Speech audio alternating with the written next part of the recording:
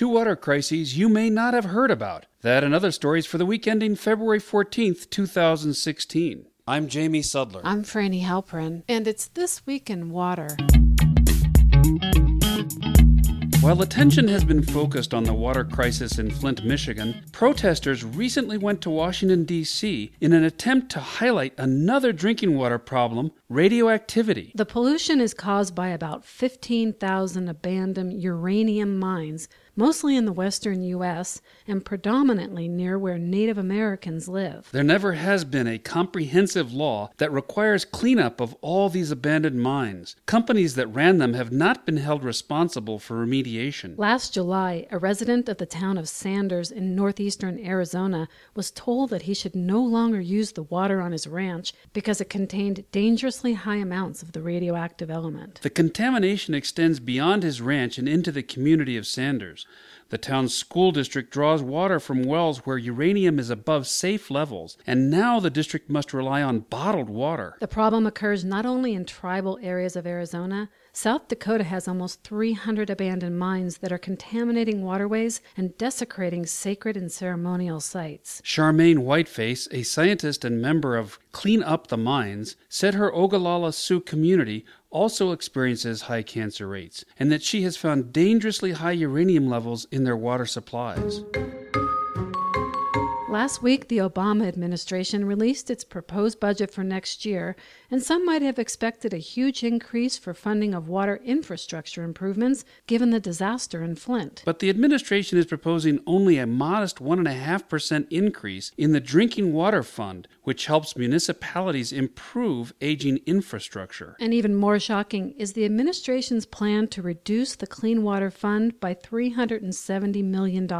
This fund is used to reduce urban runoff, improve wastewater treatment, and study the effects of unregulated chemicals in water. May Wu of the Natural Resources Defense Council said in her blog that it makes no sense to cut funds to keep pollution out of water and then spend money to remove it once it's there. Peter Gleich of the Pacific Institute noted that water challenges continued to be woefully underfunded, and he highlighted the distortion of spending $100 million on one fighter jet while cutting the Clean Water Fund by nearly 4 times that much. And to put these water budget figures in further perspective, the Obama administration is proposing to spend $4 billion on driverless car research, but only about half that on water problems. Between 1953 and 1987, nearly 1 million people serving at Camp Lejeune, the Marine base in North Carolina, were exposed to water contaminated from a host of toxins, including dry cleaning chemicals, vinyl chloride, benzene, and other petroleum products. In what has been called one of the worst examples of water contamination this country has ever seen, many base residents have since developed severe illnesses, including rare cancers. 3 years ago, Congress passed a law requiring the VA to provide health care for affected Marines and their families. Veterans have expressed much frustration over how claims have been handled.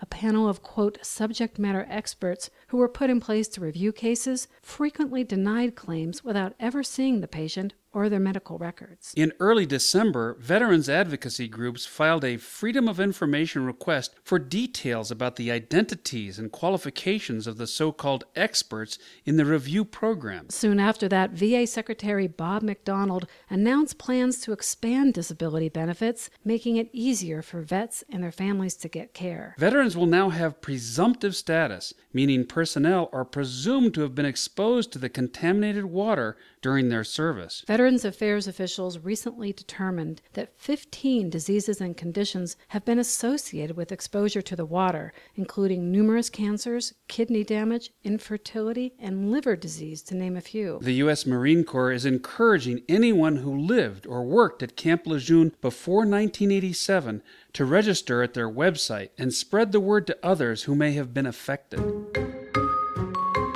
About 150,000 penguins have died in eastern Antarctica since about 2010 because they've been landlocked by a giant iceberg that floated into a bay and blocked off their access to the sea. A study by researchers from the University of New South Wales found that the birds have to waddle nearly 40 miles to find food. One of the researchers said that the penguins that are surviving are clearly struggling to take care of themselves, let alone hatch the next generation. The scientists saw a lot of dead birds on the ground and noticed that the area was eerily quiet compared to the past. The penguins won't migrate to find other breeding and nesting grounds, so the researchers expect that unless the iceberg melts or moves, the entire colony will be gone in 20 years.